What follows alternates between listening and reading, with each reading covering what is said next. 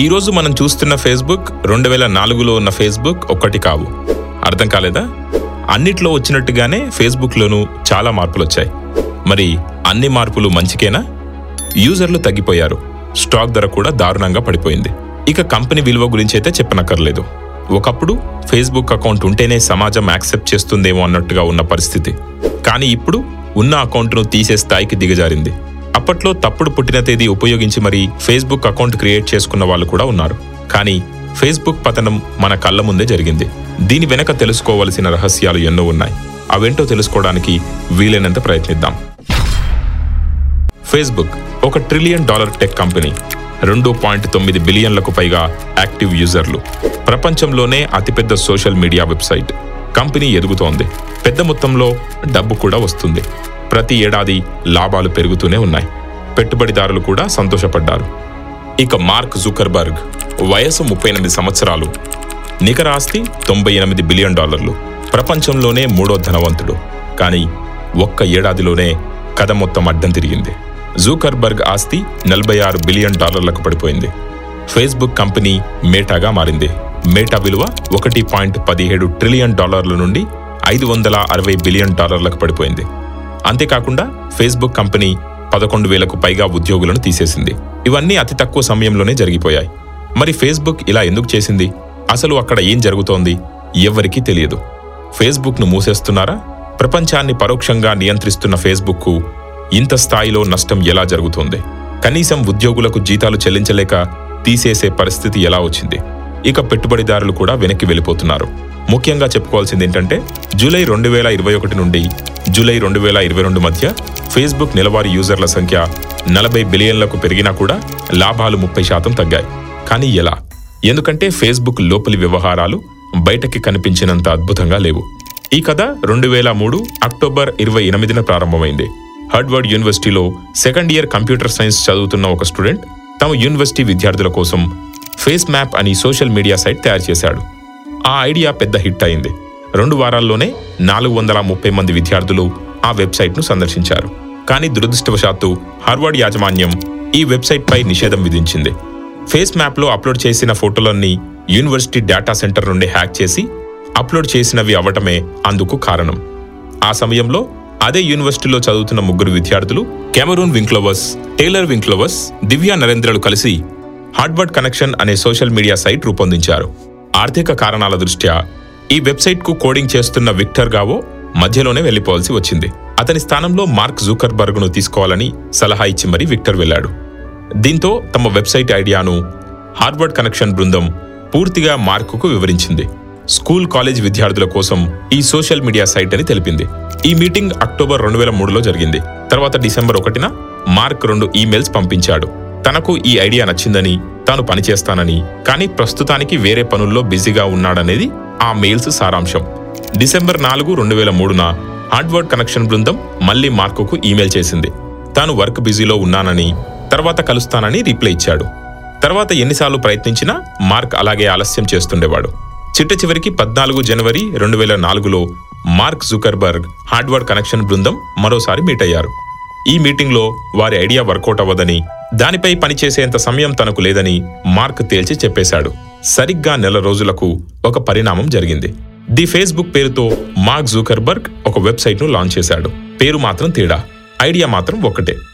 ఇక చేసేది లేక 2004 ఫిబ్రవరి 10న కెమెరూన్ వింక్లోవర్స్ మార్కుకు ఐడియా తస్కరణ పేరుతో నోటీస్ పంపాడు. తర్వాత కొన్ని నెలలకు 2004 మే 21న కనెక్ట్ యూ పేరుతో హార్వర్డ్ కనెక్షన్ తమ వెబ్సైట్ను ప్రారంభించింది. అనంతరం 2004 సెప్టెంబర్లో కనెక్ట్ యూ వారు మార్క్ జుకర్బర్గ్ మీద కేసు వేశారు. అయితే మార్క్ మరియు వింక్లోవర్స్ మధ్య ఎలాంటి కాంట్రాక్ట్ లేదని విచారణలో తేలింది.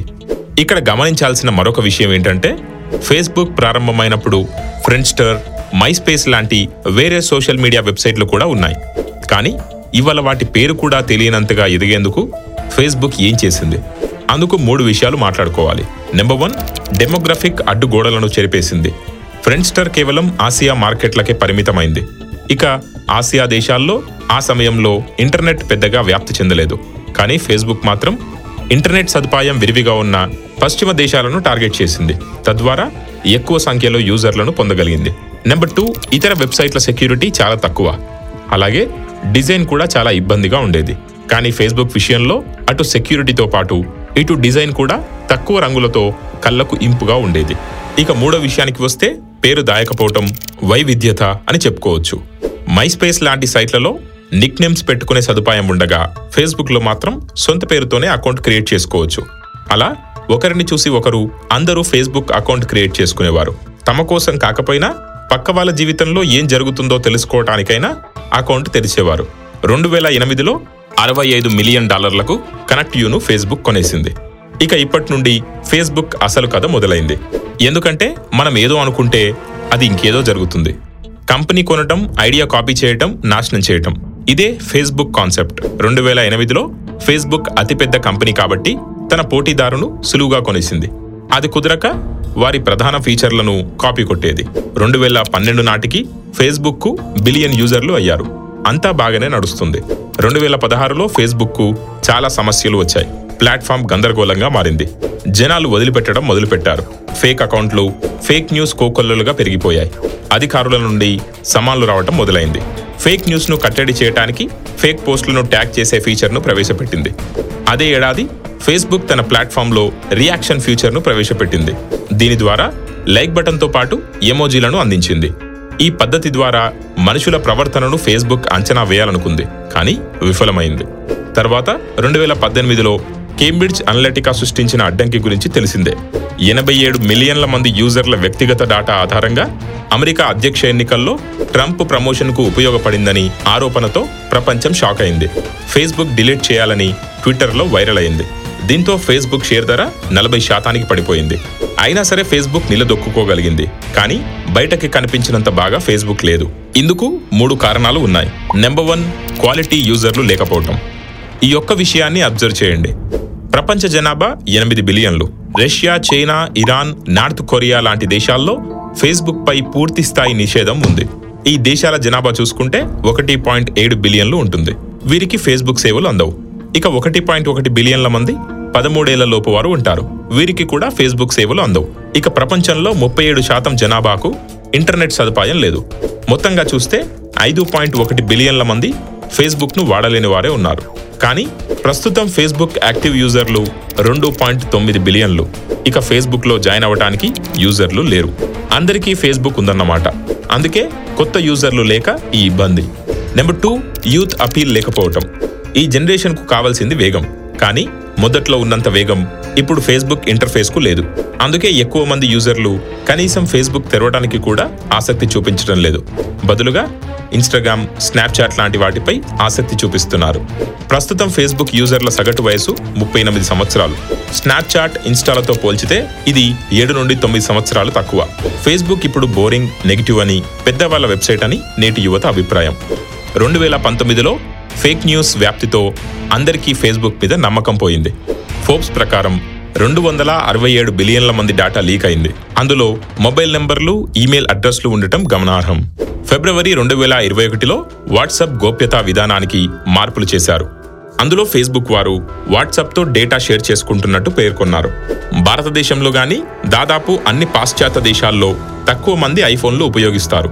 యాపిల్ వారి కొత్త గోప్యతా విధానం ప్రకారం యూజర్ డేటాను చూసి ప్రకటనలను చూపించే అవకాశం ఫేస్బుక్ లేకుండా పోయింది. దీంతో ఫేస్బుక్ మరింత నష్టం ఏర్పడింది.